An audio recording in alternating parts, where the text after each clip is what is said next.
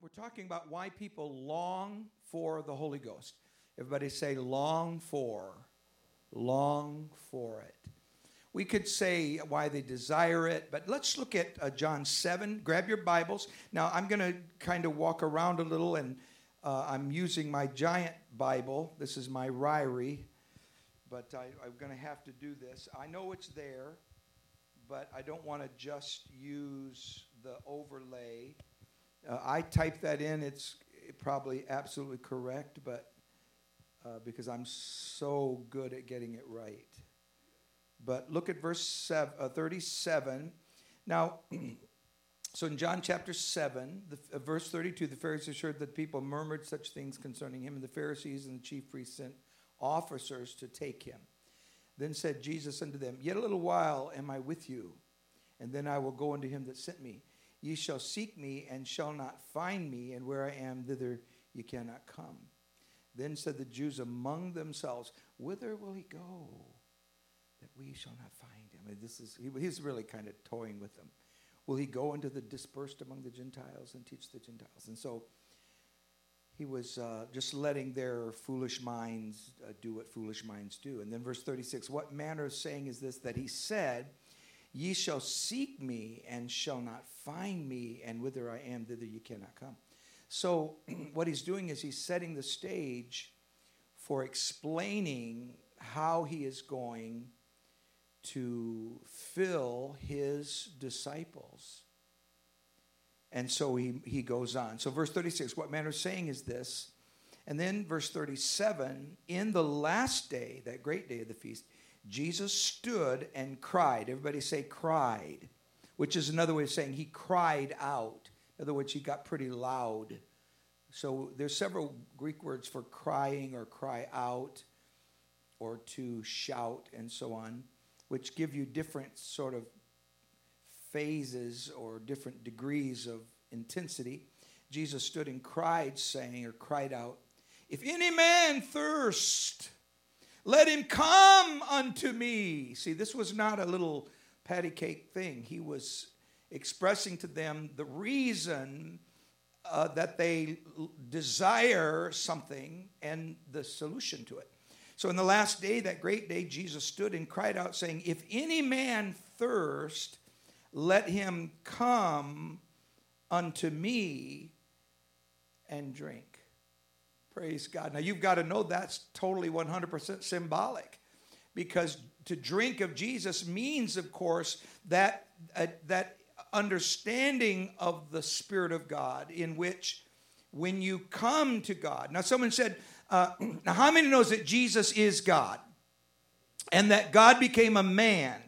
So there was the invisible God, we might say the Father, that became the Son, became a man, and then the Christ, that was the man, then preached the gospel, and through the gospel we can be saved, and we're saved through the Spirit. How many knows that? We're saved through the Spirit. So Jesus is basically giving us a oneness lesson here by telling us that we're going to be filled with himself. How many knows that Christ is in you right now? Anybody feel the Lord right now? Yes, that's what you're feeling. You're feeling the Lord. Well, that's his Spirit. I get amazed at people that think God's word is a different person from him. Just imagine if my word, here I am and there's my word. You hear my words? Well, that's another person. You know, if people were saying that, you know where they are? You know people where they are that's saying that? That they're here I am, but my word's over there? You know where they are. They're needing assistance. See, that's cuckoo. Now, you listen to me. You don't have to like it. But people that tell you that God's Spirit is something other than himself are mistaken. Now, I know why theologians think. I want to tell you, I'm getting a little fed up with people that are so smart they just won't believe a thing God says. And I want to tell you it's very dangerous as well. People tell you, I've had plenty of very intelligent people say, it doesn't matter if you get baptized, it's just water. Well, that's foolish. That's cuckoo. And then someone said, well, that's what the Catholics do. They make you get baptized as babies. Well, I don't care what the Catholics do. They have a right to do anything they want to do. That doesn't change the word of God. You need to repent and be baptized. It isn't an option. You don't say, well, I'll get baptized, or maybe I'm too smart to get baptized. All right, and many people say, I don't need the Holy Ghost speaking in tongues. That's what they think, because they're so whatever they are. But I'm going to tell you what I find. I find that rich and educated, poor and uneducated alike are all hungering for God. And that's what I want to talk about. Why is it that people hunger for God? Why is it that they're longing for the Lord? Someone said, well, they're not longing for God. Look at how they're living. Well, it's because of the way they're living that they're hungering for something else. How many knows that God can convict people right in the middle of their sinning and start drawing them? How many believes that God can draw people to himself? He doesn't just look around and think, where are all the holy people, and then draw just holy people. What would be the point of that? If God makes you holy, you're already holy. What he does is he looks at the sinner, like in a prison somewhere or up the street or some situation. Many sincere people God is drawing to himself. So he said, if any man thirst, everybody say thirst. And of course, he's talking about spiritual hunger. Spiritual. Hunger is the wrong symbol to use here. But spiritual hunger or thirst, all the point is you're longing for it. Is anybody here hungry for God today? You see, I don't have to, the symbol doesn't matter. We're hungry for God. We came this morning because we're hungry for God. Now, that I know that we love God, and so we ought to be hungry for God. But remember the song, what's that song? Sister French is in her classroom. I love it when she's teaching that, but always love it when she's over here too. But remember we used to sing, it's been a long time, and I can make it up because she's not in here. We used to sing a song. I know my wife and I sang it. More of you. Remember that song? You don't remember that? More of you. I had it all.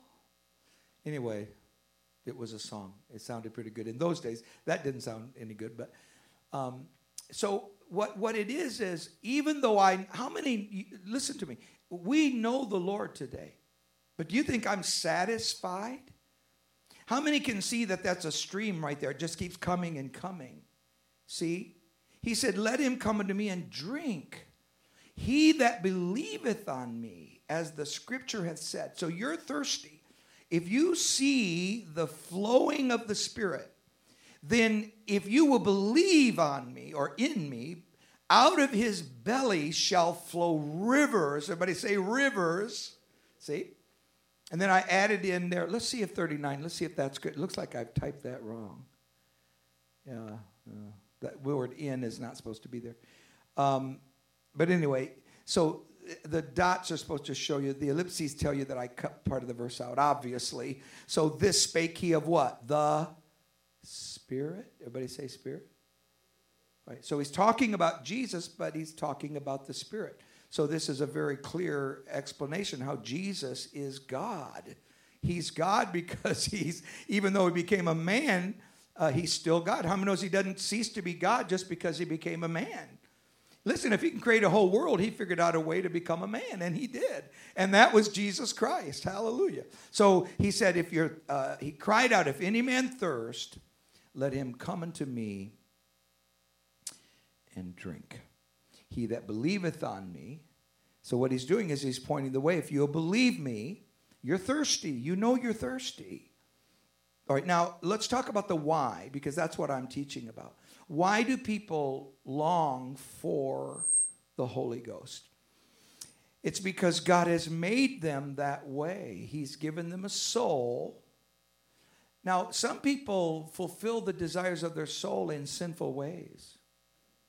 But by the way, everybody has a soul, including the babies they're killing in a mother's womb. They have souls. And those souls are, basically your soul is, that'd be going way down in there, but what I'm trying to say is, basically your soul is what cries out. How many knows, oh, bless the Lord, oh, my soul. My soul wants to cry out something deep inside of me, all right? That's your soul. Someone said, well, what's the difference in that in your spirit? Well, the Bible tells us, and that's another lesson we need to get to. So he that believeth on me, then out of his innermost being shall flow rivers of living water. Praise God. Okay, now let's go to the next one, and we'll keep going because there's a whole lot we want to look at in this short lesson. Now, so this means then that Jesus is telling us that he is our living water. When you are thirsting spiritually, not physically, but if you're thirsting spiritually, and everyone does. Now, some of you are not going to believe it. You're not going to accept it. I can tell that right now because my voice is a little weak. It's been one of those weeks, where I've been weak because of the flu. But, just to even be waving my arm and up and going, it's just been marvelous. But how many knows that when people are expressing, let's say this young man I met this week that is telling me that that drugs fulfill his life. Okay? Drugs fulfill his life. And I said, it doesn't surprise you? He thought that was going to shock me. And I said, no, I fully expected that. In fact, I believe you that you are looking for something to fulfill your life. So why not drugs? Why not 150 different women? Or why not whatever it is you're looking for? You're looking and you're living and you're thirsting because that's how you were made. Unfortunately, you're looking in all the wrong places. You need to consider who your God is. And how many knows we serve a mighty God this morning? God is able to deal with it. Now, here, folks, that's our job, is to convince people. They say, I don't believe in God. And you say, well, I do believe in God. That's your job. That's your job. That's your responsibility. You don't say, well, they don't even believe in God. Those horrible people. I mean, they may be horrible. There's a lot of despicable things going on in our world, but we don't hate. How many of us we can't hate people? No, you don't hate people.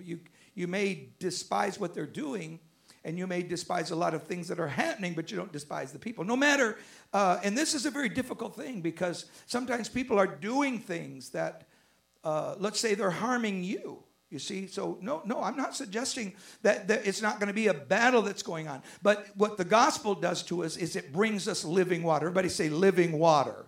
It's what we need. It's a vibrant and living flow of the Holy Ghost. Hallelujah. I'm trying to tell you that the Holy Ghost is real. That's what I'm trying to tell you. Now, my dad is 91. He was in the hospital last night. We got the call that he's been in there for almost a month. And so last night he had some real problems, and everyone was on the phone, and so it got a little worrisome there, and then we prayed, and he couldn't breathe, and he's had an infection. I don't want to go too far into that, but so in the middle of the evening, about 10 o'clock last night, we got on the phone, we started praying, and he couldn't breathe, and the doctor said, we don't know what's going on, what are you going to do?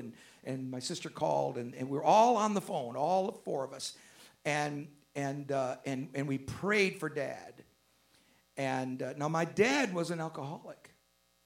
Most of my life, until I was way up into college and beyond, my dad didn't know anything about the Lord, but he was filled with the Holy Ghost. And the Holy Ghost changed him so dramatically that it was mind-boggling. My father received the Holy Ghost in his house.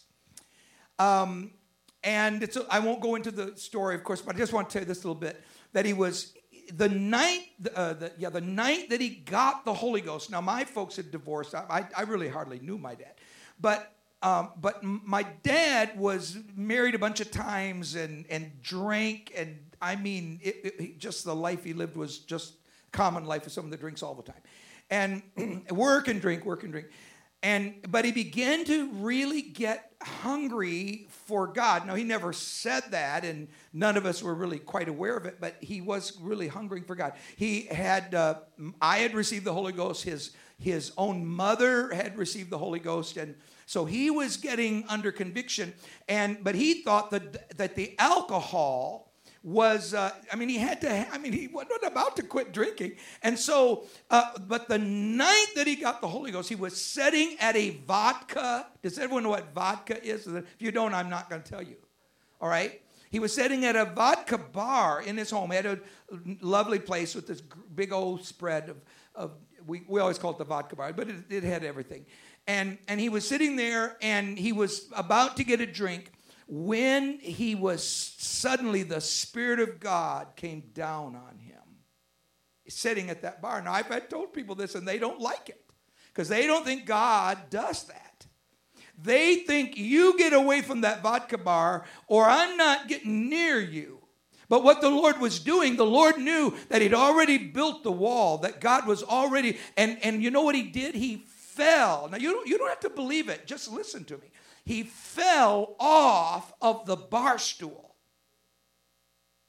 And literally, he was so smitten by the Holy Ghost that he fell away, and he said, "Lord, this can't be you. I've been lost my kids and he's been married all these different times." And Sister French and I were counting up this week because I'd forgotten one, and I was trying to remember. I've had several moms, and I was trying to remember all their names, and so we'd gone through, and then once he married twice, so I had to go back, and I said, well, remember, he married her again in 69, and then, so we were just counting up how many times. And so he was just absolutely stunned when he felt the power of God. And he knew it was God, and he surrendered himself right there. He got up, and he started to run up the stairs away from the bar. And when he did, he got halfway up the steps, and he started speaking in other tongues. Now, my dad is like me. He's a weeper, and so I'm way more than I am. And so he weeps, and he just began to weep and talk in tongues. He got the Holy Ghost. Someone said, well, why didn't the Lord give it to him in a Pentecostal church at the front of the church? Well, because God does what he wants to do. And I'll tell you another reason. You couldn't have gotten him to a Pentecostal. We just get a little real here. And yet, here he was, drinking, carousing all of his life. And then one day, the Holy Ghost just knocks him off the bar stool and fills him with his Spirit. Well, he served God ever since then. And today he's 91 years old in the hospital. And we're praying, and the doctors come in, and they say, wait a minute. Something's happening. And while we were praying, his breathing opened up, and he woke up this morning, and they said he's breathing normal. We don't know what happened. Well, I know what happened. The Holy Ghost did something for a man that surrendered himself to God many years ago. Praise God. Okay, so Jesus is our living water. The Spirit is our living water. That's saying the same thing. Now look at verse 17 of John 14. We're here. For even the Spirit, ye know him, for he dwelleth with you, meaning that's Jesus, and he shall be what? In you. I will not leave you comfortless. See, the Spirit is called the Comforter. How many knows the Spirit's called the Comforter? Well, Jesus is our Comforter, of course. But Jesus isn't standing here. He's here in the Spirit. I will come to you. Now, 2 Corinthians 3:17 at the bottom says, now the Lord, let's say that together, the Lord is that Spirit. So the last time someone was trying to tell me, no, that's two different. No, the Lord is that Spirit. What we're feeling right now, how many knows that's the Lord? We're feeling the presence of the Lord. We like to sing that song, Sister French, where is she? Oh, the presence of the Lord is here. Remember that? The presence of the Lord is here. Well, that's the Lord. That's his Spirit. What do you think? How many spirits do you think there are? They're just one Spirit. How many knows there's just one Spirit? And where the Spirit of the Lord is, there's liberty. Let's lift our hands and thank God. Thank you, Lord, for freedom that comes in the Spirit. Lord, we're not bound by sin any longer. We thank you for it. Now, people hunger because they're sinners and because they have a soul. Now, let's go to the baptism of Jesus for just a minute. I know we did this last time, but I want to talk about the dove again. Look at Luke 3:2, and the Holy Ghost descended on Jesus in a bodily shape like a what? A dove, all right? Now, notice the two Greek words, although you don't care. Idai at the top. By the way, I teach ancient language, so I just do, just so you know. So idai and hosai at the bottom Hosai is a Greek word that means like as. It was as, or like a dove, or it was like a dream. It wasn't a dream, but it was like a dream. When you use the word as, you're using it as comparison.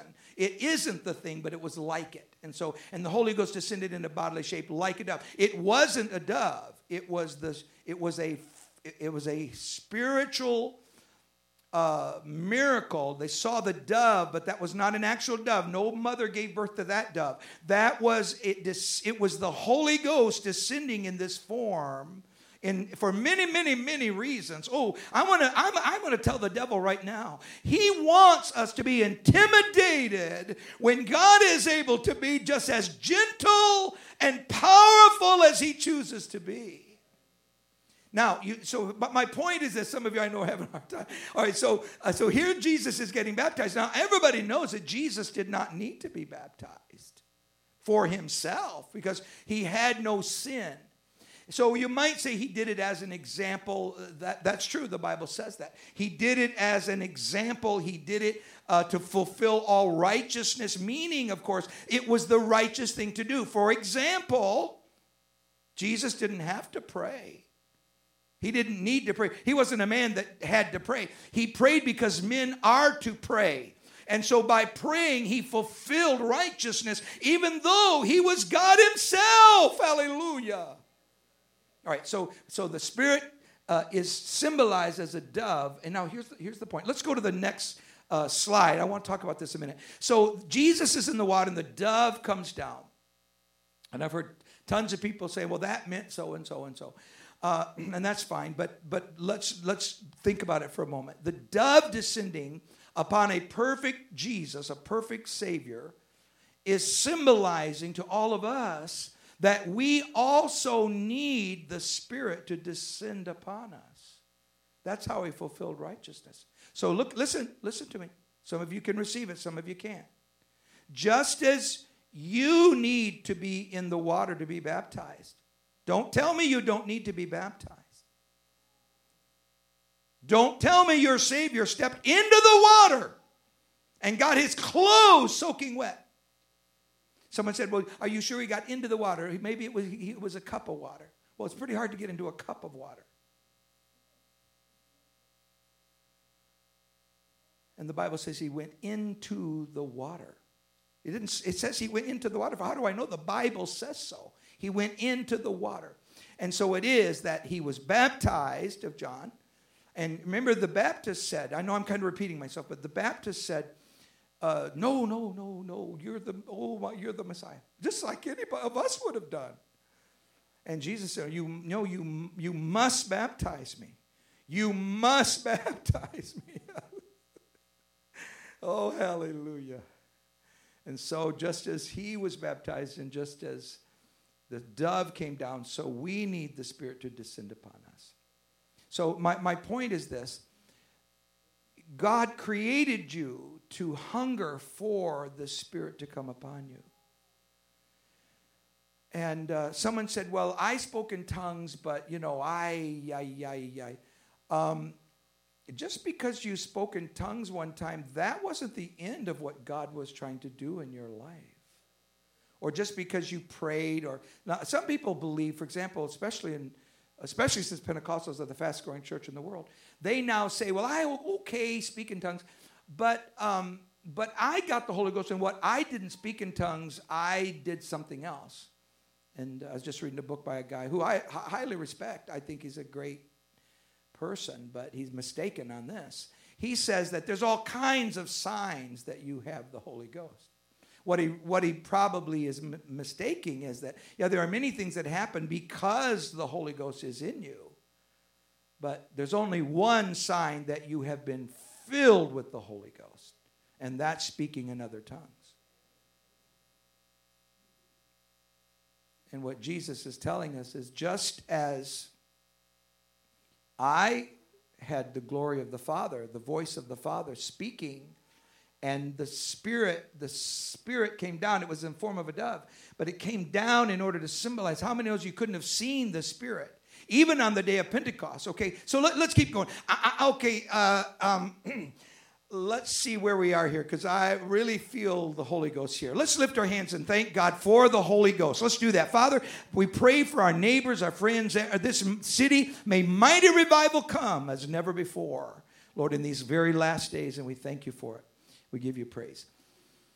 Hallelujah. So Jesus had the Spirit descend like a dove, and that's a symbol of the hunger that every soul has, that the sweetness and gentleness of the Spirit will be able to come down upon them. Now, of course, if you're a sinner and you're beating your wife and you're murdering and you're lying and you're not going to be filled with the Holy Ghost. Okay? No. Someone told me, I spoke in tongues and I was cussing like this.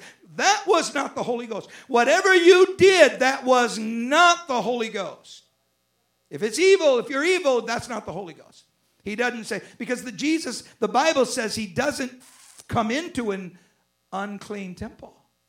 Okay, so if you're an evil person and you're doing evil things, then you either you lost it or you never had it. All right, so it is that when we see Jesus in the water and the dove coming down, it's reminding us that we need to repent and be baptized, just like Acts 2:38 says. Now let's go to the next one, and let's look at this is supposed to be a black and white of the apostles in the upper room, since we're talking about the Spirit and why people hunger for this, why they long for the Holy Ghost, and why they want to receive the Holy Ghost. Now, let's look at, I've covered it up with the words. I don't know why I did that. Anyway, I chose this picture kind of quickly, but the idea is that there was pictures of the tongues of fire, and there's a couple of things. So you see here the Greek word diamerizomai. All right here. All right, you see that this word means the tongues. Where the word tongues is probably just as well translated flames, all right? Tongues, of course, the flames were moving. And then it gives us a very clear description of what was going on. The Spirit came in, and there was fire, flames of fire, but they began to move, and while they were separating themselves. So the flames were, we sometimes say flickering, because the top of the flame is moving, and then it would split apart. That's why the King James says, well, let's go to the verse. I'm skipping the verse. There appeared on them what? Cloven tongues. So that's my whole point, that they were split. In other words, they were splitting, the flames were splitting apart, and what was happening? It was moving on top of each of their heads. That's what the Bible says. Now, Pentecostals are so familiar with this, they're too bored to even care, which is sad. So the flames resting on their heads. Now, I don't know of this ever happening again. And I've had several people that don't speak in tongues will immediately say, well, why? Do you have tongues on your head? And stuff like that. It's like you got healed one time. Well, were you healed a second time? I had cancer. Well, were you healed of a cold? Well, yes, but what's the point? They think that if they can make some case that, it might have been your cancer was healed, but that doesn't really mean anything. It's amazing how people will go to such lengths to try to undo what God does. For example, they'll say, so-and-so was healed of something, but they got hit by a car. They're like 90 years old and they got hit by a car. As though if they got healed and then later something happened, well, that just proves that couldn't have been real. And it's amazing how people will try to give logical reasons for their doubt. But the truth of the matter is, the Holy Ghost is so powerful and so real that it can take the hardest heart. It can take the educated, the uneducated. It can take anybody, anywhere. And if they believe, he can fill them with his Spirit. And this moment when the disciples, it's never bothered me. I wasn't suggesting it bothered me that some non-Pentecostal uses the tongues of fire. And they would usually say, Well, then why this? I'm not making fun of them because I like these people, but they were saying, well, why don't you have the tongues of fire on your head like that? And I said, well, because it doesn't work like that. I mean, how many times do you think Walmart has a grand opening? I mean, when it's done, it's done. That was the grand opening, folks. That was the day they were showing us the symbol. I don't need a tongue of fire on my head. Hey, I'm glad that I got the Holy Ghost and I spoke in tongues, whether you saw the tongues or not. On the day of Pentecost, it was opening day. I don't have any problem with that the disciples had tongues of fire. It was a symbol of how the Holy Ghost can touch every single person. Praise God. Put your hands together and thank God that you have been filled with the Holy Ghost and that God has done in you what he longs to do. So it was the outward symbol of a message about the importance and significance of the work that was taking place inside. And that's exactly true. Everybody said, praise the Lord. Now, let's go to the next one. All right, now here's another one. I want to talk about two things. Look at right here. All right, I know that I get carried away, and I've got so many things we want to talk about speaking in tongues. But they only give us 40 minutes, folks. That isn't very long. Okay, so speaking in tongues is both, why is it both essential and beneficial? Everyone say beneficial. It's both essential. Someone said, well, you mean I'm supposed to speak in tongues? That's right. It's both essential and it's beneficial. If you want to have the baptism of the Holy Ghost, then you have to have the same baptism of the Holy Ghost the apostles had. That's why millions and millions and millions and millions of people are getting the Holy Ghost right now. I know the Lord's coming, but he's pouring the Spirit out. Joel said, he prophesied, in the last days, I'm going to pour my Spirit out upon what? All flesh. Now, so I'm not just trying to talk about that. I'm trying to zero in, but it's taking me too much time on the fact that to have the supernatural work of the Spirit in your life is a valuable asset in so many ways. The Spirit becomes to you not just a comforter, although it is a comforter. Well, maybe we could just say it becomes your comforter. That's fine with me. But in other words, whatever that means, it includes all of the assets of the Spirit of God in your life. And that's why right here, Paul says, I thank my God. Let's say it together. I thank my God. I speak with tongues more than ye all. All right? That's the King James. So I speak in tongues more than all of you. All right, so why is that? Why is it important? Now, at the bottom here, I want to look at two things. I want to go quickly. Let me look at the next one. Okay, so number one, the Spirit is the evidence. When you speak in other tongues, it is the evidence of the infilling and birth. Everyone say birth.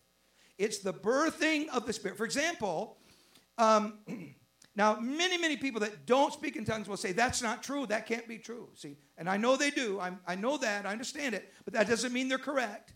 When you are born of the Spirit.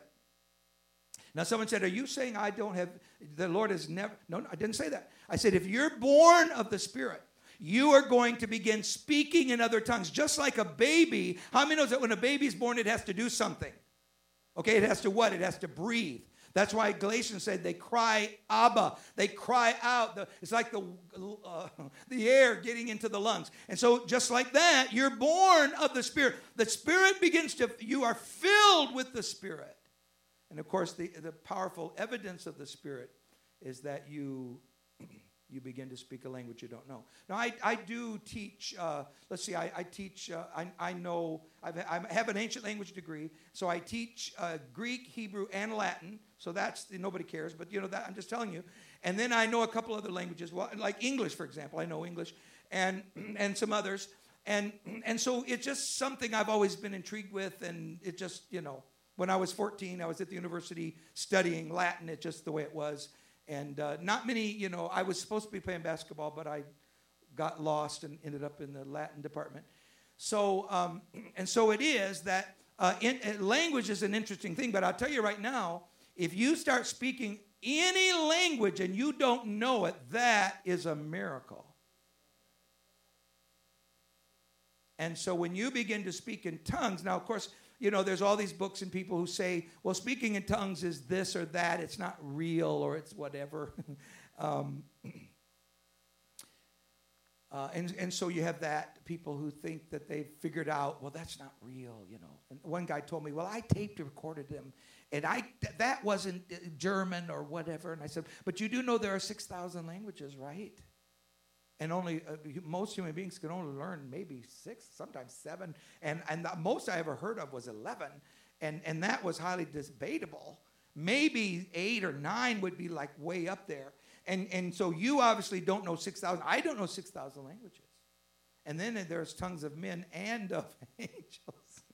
I mean, it was just like, hey, my friend, you're really stretching yourself here. If you think that God cannot fill people and then begin to speak in tongues that you don't recognize. I was doing a little research with this fellow, it doesn't matter, I'll talk about him later, who says that he recorded tongue speech for over so many months, and he tried to figure out the syntax and how, and I teach language, so I know exactly what he was doing. He was trying to figure out, was he using actual words? Were they speaking words, and were they not speaking words?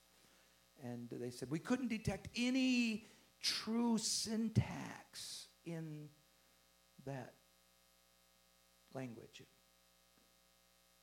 which could maybe have been a few minutes or whatever they had tape recorded. But let me tell you what's the interesting part to me is not that he was trying to find syntax in someone speaking in tongues, but that he cared so much about it that he was at a Pentecostal church recording people speaking in other tongues. Folks, I want to tell you something. This is one of the most powerful miracles, that God fills you with the Spirit and you begin to cry out, and all of a sudden you're speaking in languages you don't know. Oh, I really feel the Holy Ghost here. I want to tell you what God is going to do in Jonesboro. He is going to pour the Holy Ghost out, because God's people are praying, and these are the last days. Hallelujah. So it's a sign of the infilling. And so just like a baby cries, a baby's supposed to cry. I'm trying to make a comparison here, because the Bible makes this comparison. Now the second thing is, wait. We won't have a second comparison. So let's stand, and we'll come back to this maybe as soon as we can. But we're going to keep talking about speaking in tongues and why people hunger for the Spirit of God.